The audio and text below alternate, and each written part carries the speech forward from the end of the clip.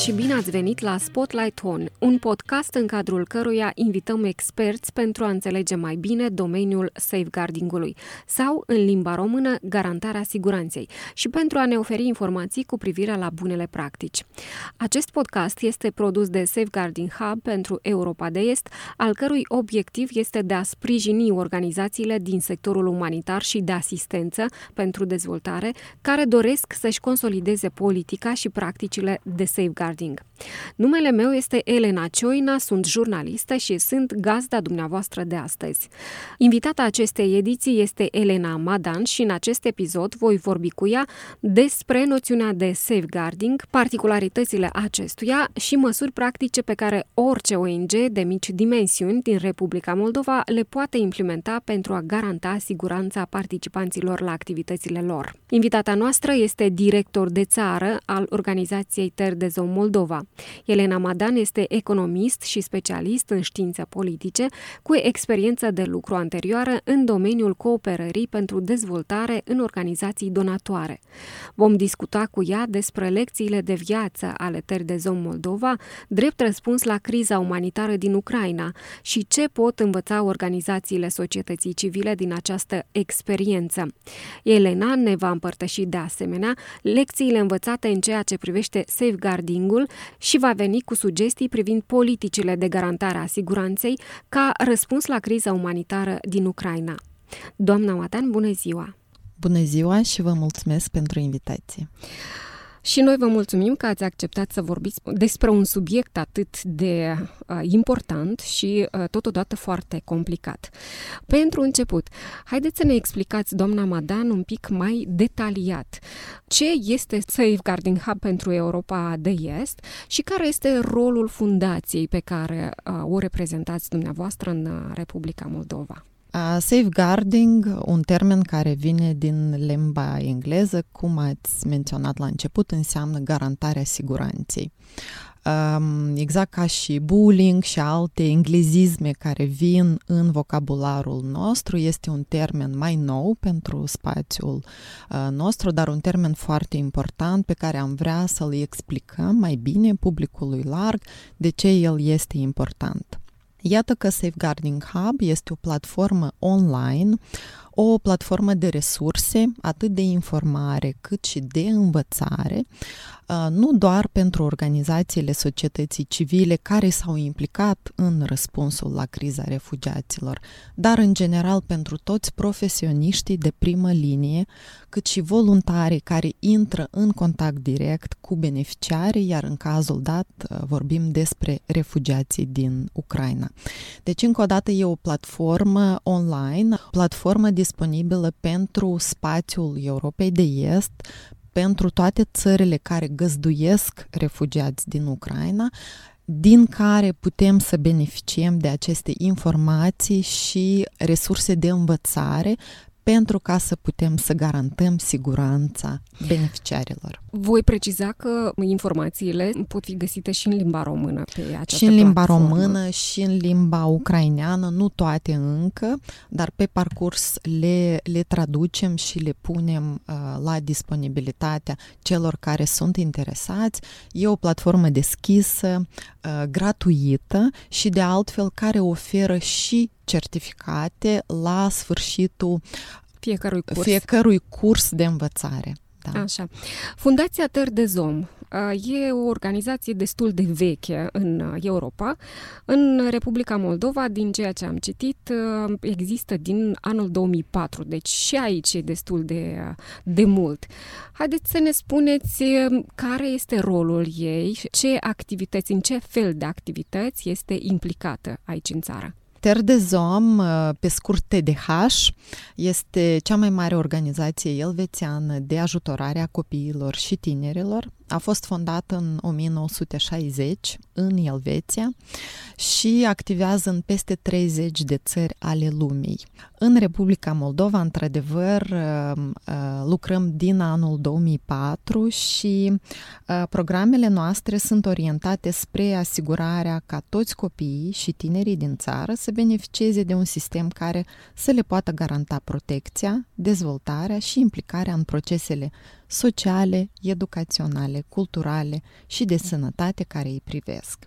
În fiecare an, mii de copii și tineri, părinți și profesioniști sunt beneficiari ai proiectelor noastre. În contextul războiului din Ucraina, Tdh este prezent în Europa în 7 țări, iar în Ucraina încă din anul 2015, de la prima etapă a începerii războiului în regiunile de est, iar acum activăm atât în Kiev cât și în vestul Ucrainei. Și la modul practic, ce fel de servicii oferiți acestor oameni care sunt nevoiți să fugă din calea războiului? Republica Moldova, evident că are cea mai mare parte a granițelor comună cu Ucraina, deci comună cu războiul. Imediat autoritățile Republicii Moldova, organizațiile societății civile, voluntarii s-au mobilizat pentru a întâmpina cu entuziasm refugiații ucraineni. Iar pentru a ajuta familiile de refugiați, am lansat și noi un răspuns de urgență.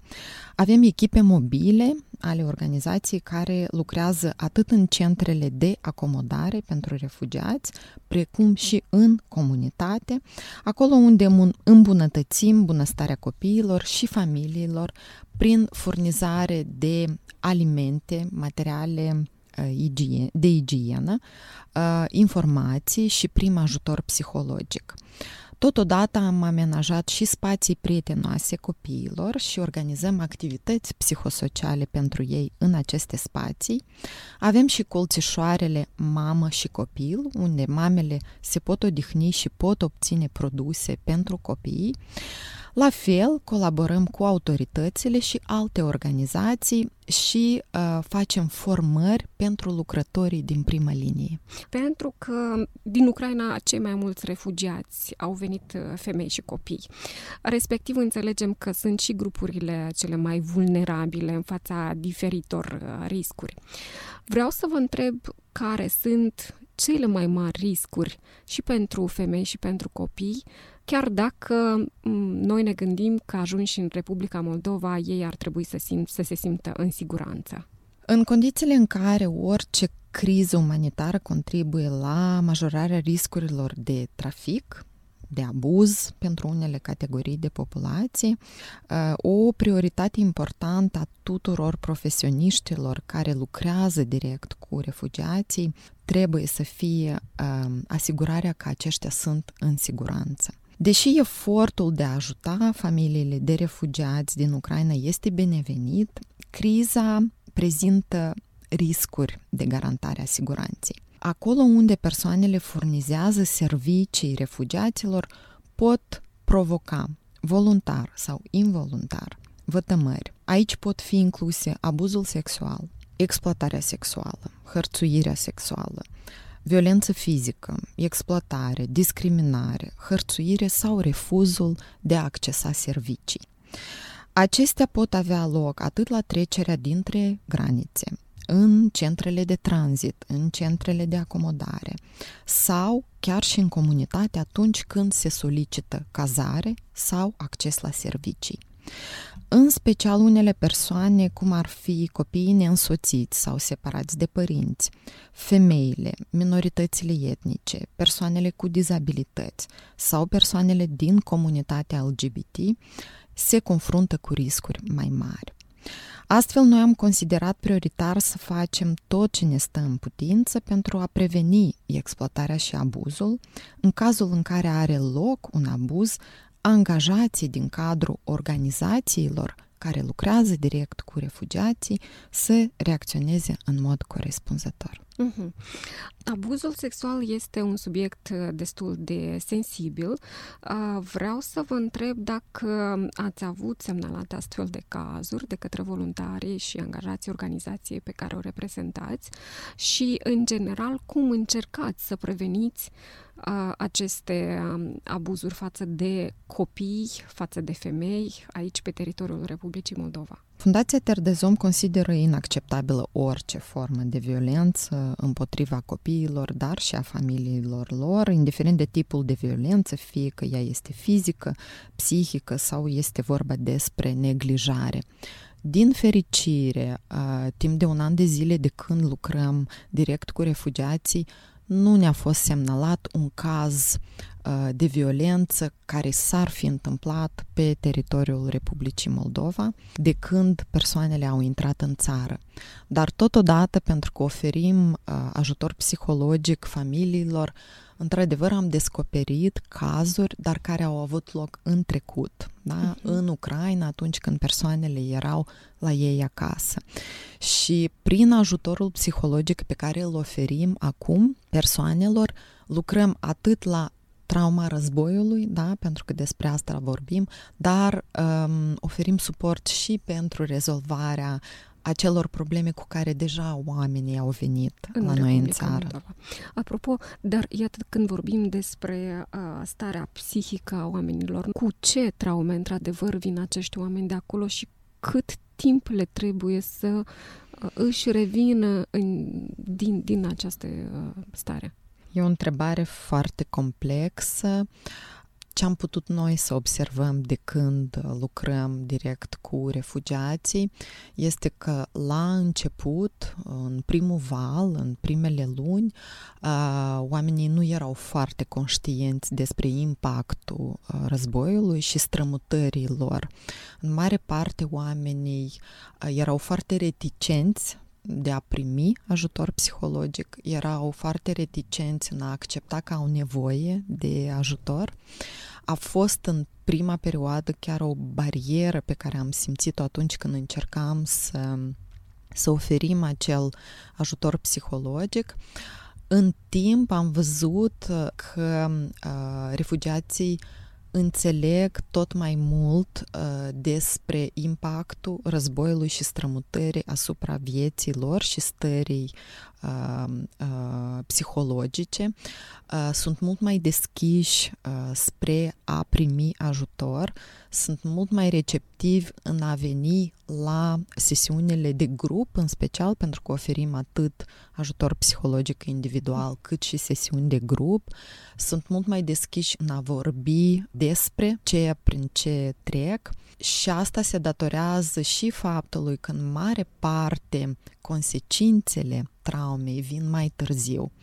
Vin în formă de manifestări psihosomatice, vin în forme de acutizări de boli cronice, vin în formă de anxietate, vin în formă de tulburări ale somnului, iar pe termen și mai lung, ca să vorbim despre efectul traumei de război, nu cred că avem aceste cunoștințe încă și experiență să știm cum dacă va vor fi. Depăși în general. Da, și în general ne-am dat seama că, în primul rând, în Republica Moldova nu avem aceste competențe, chiar și la nivelul specialiștilor, de a lucra cu trauma de război, pentru că este ceva specific și ne dorim foarte mult să creștem și competențele profesioniștilor în acest domeniu pentru a putea oferi suport calificat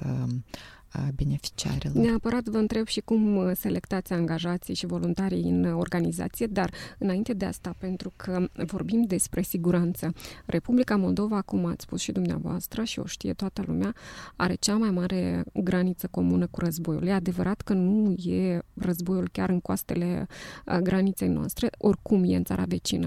Și atunci întrebarea mea este dacă ați simțit, ați vorbit despre reticența multora dintre refugiați. Ați simțit că se simt inclusiv în Republica Moldova în nesiguranță? Nu am avut așa mesaje sau feedback din partea lor. Cred că în mod contrar aș zice că se simt bine aici, se simt mult mai aproape din punct de vedere lingvistic și cultural.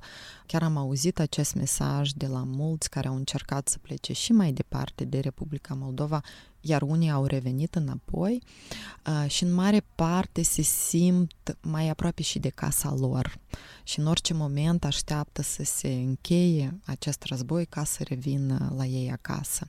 Dar totodată am avut mesaje de la beneficiari în care ne-au povestit despre anumite provocări cu care s-au confruntat la accesarea de servicii, la accesarea de informații, chiar situații de discriminare în unele cazuri. Puteți să ne spuneți despre aceste cazuri când s-au simțit discriminați? Noi în cadrul Safeguarding Hub am făcut câteva studii, cercetări despre provocările sau problemele cu care s-au confruntat persoanele refugiate din Ucraina în Republica Moldova. Am privit câteva unghiuri, de exemplu, accesul la servicii pentru persoanele cu dizabilități sau persoanele din comunitatea LGBT și unele din provocările cu care s-au confruntat beneficiarii au fost accesul la informare, nu întotdeauna au informația unde să acceseze servicii, de ce pot să beneficieze în Republica Moldova. Evident, în cazul persoanelor cu dizabilități, nu întotdeauna există accesul potrivit, da, și fizic la anumite instituții. Nu sunt adaptate instituțiile pentru... Și anumite servicii. Vorbim la fel despre cazuri de discriminare lingvistică, pentru că vorbesc în mare parte limba rusă și am avut feedback pe anumite cazuri în care nu s-a dorit să li se răspundă în limba rusă sau nu s-a dorit să se comunice în limba rusă cu ei. La fel am auzit despre cazuri de acces la servicii de educație pentru unii copii. Deci cam astea sunt unele provocări pe care le-am auzit. Revenind la munca organizației pe care o reprezentați, aveți o selectare foarte riguroasă a personalului și toți acești oameni trebuie să întrunească niște condiții speciale pentru a face parte din organizație. Despre ce anume este vorba? Într-adevăr, politica Fundației Tdh reafirmă angajamentul nostru de a promova și garanta siguranța copiilor, în special pentru că este publicul nostru țintă, iar o însemnătate considerabilă o acordăm în cadrul organizației procedurilor de angajare a personalului, care includ acțiuni de selecție, angajare și post-angajare. Tot personalul nostru, inclusiv consultanții și voluntarii, trebuie să semneze și să adere la codul de conduită, ca condiție a implicării lor în activitatea Tdh. Acest cod stabilește așteptările specifice ale organizației și ceea ce se consideră drept comportament acceptabil sau comportament neacceptabil. Dar vreau să faceți o precizare. Ce înseamnă acest comportament acceptabil și neacceptabil? Pentru că poate că cei care vor să se implice în astfel de activități ar vrea să știe. Codul de conduită include în sine mai multe compartimente. Vorbim și despre politica de prevenire a abuzului și hărțuirii sexuale, vorbim și despre politica antifraudă, vorbim și despre politica de confidențialitate a datelor. Deci sunt multe aspecte pe care le menționăm în codul de conduită și în mare parte descriem acolo cum este corect să lucrăm cu beneficiarii noștri care sunt copii, deci sunt minori și de cele mai multe ori avem nevoie de acordul părinților sau îngrijitorilor pentru a lucra direct cu copiii. Unul din exemplele cele mai simple cred că ar fi că nu avem voie să ne aflăm singuri într-un spațiu închis cu un copil sau mai mulți copii, fără acordul părinților. Nu avem voie, evident, să atingem copiii dacă acest lucru nu este permis și nu este dorit, decât dacă sunt activități sportive pe care le facem împreună. Și alte momente de genul acesta, da, care limitează acțiunea noastră ca adulți și profesioniști atunci când lucrăm cu minorii. La fel poate fi când facem poze sau când facem filmări. Apropo, asta a fost una dintre cele mai mari provocări în lucrul cu beneficiarii la început. În primele luni, când a fost cel mai mare val de refugiați și noi lucram în cel mai mare centru de tranzit, care a fost la Moldexpo, o mare provocare a fost fluxul foarte mare de adulți străini care treceau prin spațiul dedicat copiilor, care nu se prezentau, care nu spuneau ce fac ei acolo, care făceau poze fără voie, care făceau filmări fără voie. Și a fost o provocare pentru noi, organizația noastră, care era responsabilă de acel spațiu pentru copii, să educăm adulții care intrau în acel spațiu. Cum trebuie să o facă, să se prezinte, cu ce scop au venit, ce vor să facă, să coordoneze cu noi din timp, și pozele, și filmatul, și organizarea de activități, pentru că asta tot face parte din garantarea siguranței. Deci, pe lângă garantarea siguranței copiilor, trebuia să faceți și educație cu ceilalți.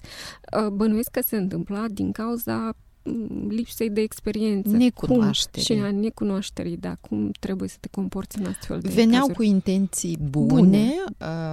Și ne bucuram că exista acel interes și dorință, dar sunt anumite reguli pe care trebuie să le respectăm atunci când lucrăm în special cu populații în situații vulnerabile. Și în situații de risc, așa este.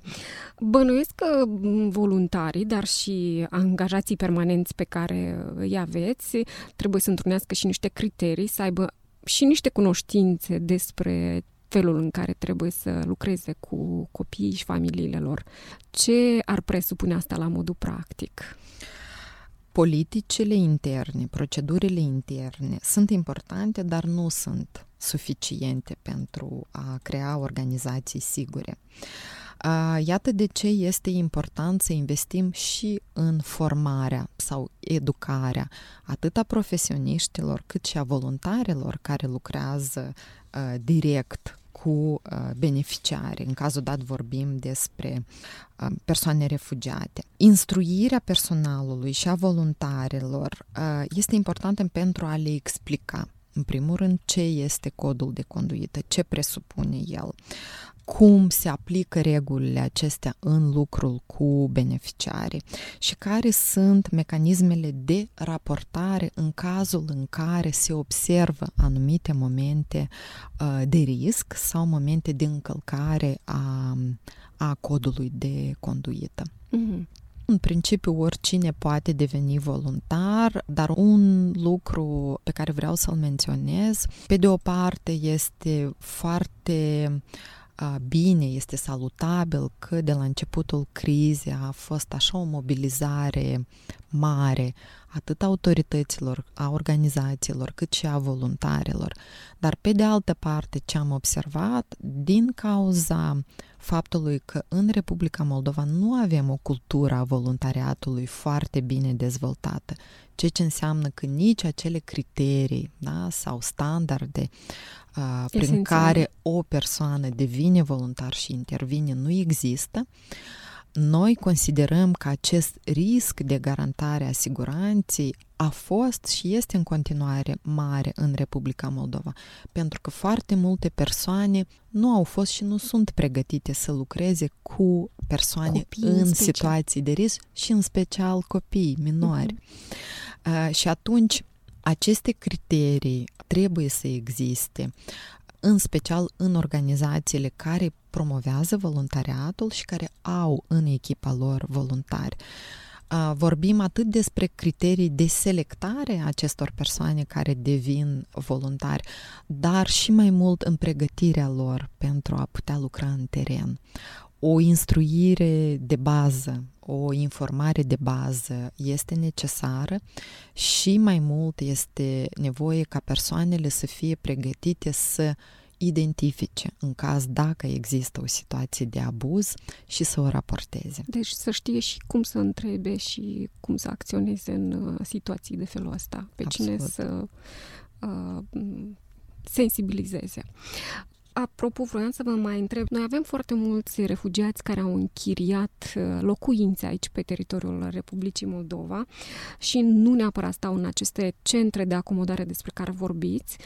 Prin urmare, vreau să înțeleg cum încercați pe ei să ajutați, cum ajungeți la ei prin voluntarii și angajații dumneavoastră. E o mare provocare chiar încă de la început, pentru că aproape ca toate organizațiile care s-au implicat în răspunsul la criza refugiaților, noi am început să lucrăm mai întâi în centrele de acomodare, pentru că și la început cel mai mare număr de refugiați erau în centrele de acomodare. Odată cu trecerea timpului, este adevărat că multă lume fie a plecat peste hotare, mai departe de Republica Moldova, unii au revenit în Ucraina, iar cei mai mulți au plecat în spații private, da? E o provocare pentru că, de fapt, nu știm unde sunt acești oameni și e foarte greu să ajungem la ei cu servicii și cu suport. Ce putem noi să facem ca organizație este să lucrăm foarte strâns cu autoritățile, în mare parte autoritățile publice locale, cu direcțiile de asistență socială, cu direcțiile de învățământ care cunosc situația din raionul lor. În mare parte autoritățile locale au informația unde și care este numărul de familii refugiate din raionul lor și încercăm să ajungem prin intermediul autorităților locale cu informare către ei, cu serviciile pe care le oferim, pentru că oferim servicii multidisciplinare, suport psihologic, asistență socială, activități psihosociale pentru copii și să-i invităm acolo unde noi venim, în comunitate, în mare parte în spațiile special amenajate pentru copii și în colțișoarele mamă și copil și să-i invităm să vină la activitățile și serviciile pe care le livrăm. Dar este o provocare în continuare să ajungem cât mai mult la cei care sunt în comunitate.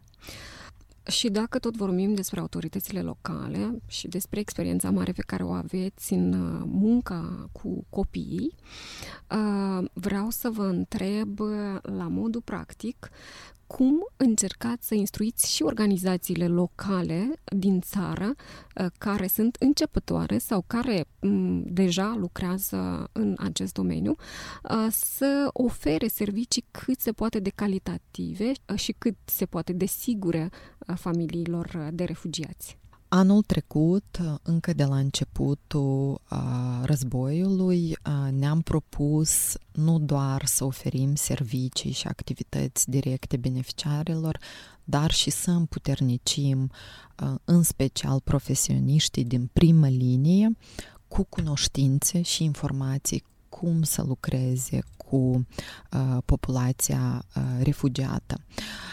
Astfel, timp de un an am instruit, cred că, peste 300 de profesioniști de primă linie. Ce înseamnă asta? Sunt asistenți sociali, sunt psihologi, sunt animatori de activități psihosociale pentru copii pe care i-am instruit pe parcursul anului pentru a-și îmbunătăți cunoștințele și abilitățile cum să lucreze cu refugiații și întotdeauna în toate instruirile noastre, garantarea siguranței este unul dintre subiectele cu care noi începem și despre care discutăm. Iar anul acesta, în special datorită Safeguarding Hub, platformei, ne-am propus să instruim și organizațiile societății civile, organizații mai mici, organizații locale, organizații care lucrează în teren, lucrează direct cu beneficiarii, să le creștem și lor cunoștințele și abilitățile, în special în garantarea siguranței atunci când lucrează direct cu refugiații. Aveți deja o evidență a acestor organizații? Să știm aproximativ câte sunt implicate în Republica Moldova?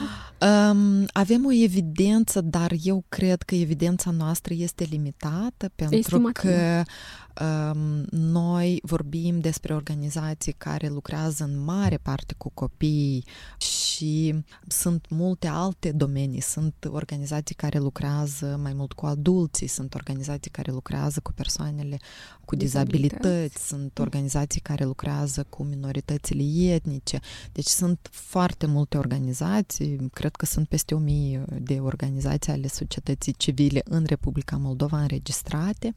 Ceea ce ne-am propus noi anul acesta prin Safeguarding Hub este o combinație de modele de învățare și informare. Vom face atât formări față în față, offline, și aici evident că numărul este mai limitat pentru că nu poți să lucrezi eficient cu grupuri mari, deci o să facem grupuri mai mici, 20-30 de profesioniști cu care lucrăm, dar totodată vom avea un șir de podcasturi, vom avea un șir de webinare online pe diferite tematici care vor fi deschise pentru toți, chiar și publicul larg. Astfel ne dorim să ajungem la un număr cât mai mare de oameni care să fie informați despre ce înseamnă garantarea siguranței și să aibă acele abilități mai departe, atât să lucreze direct cu beneficiarii refugiați, dar și să știe să identifice acele cazuri de risc, potențiale cazuri de abuz sau exploatare și să poată să le gestioneze și să le raporteze mai departe. Am înțeles. În final, vreau să vă întreb, Tdh, ce număr de angajați are, cât de mulți voluntari aveți implicați în toate activitățile pe care le desfășurați în Republica Moldova? Timp de un an am crescut la 50 de angajați, ceea ce este o creștere exponențială pentru noi.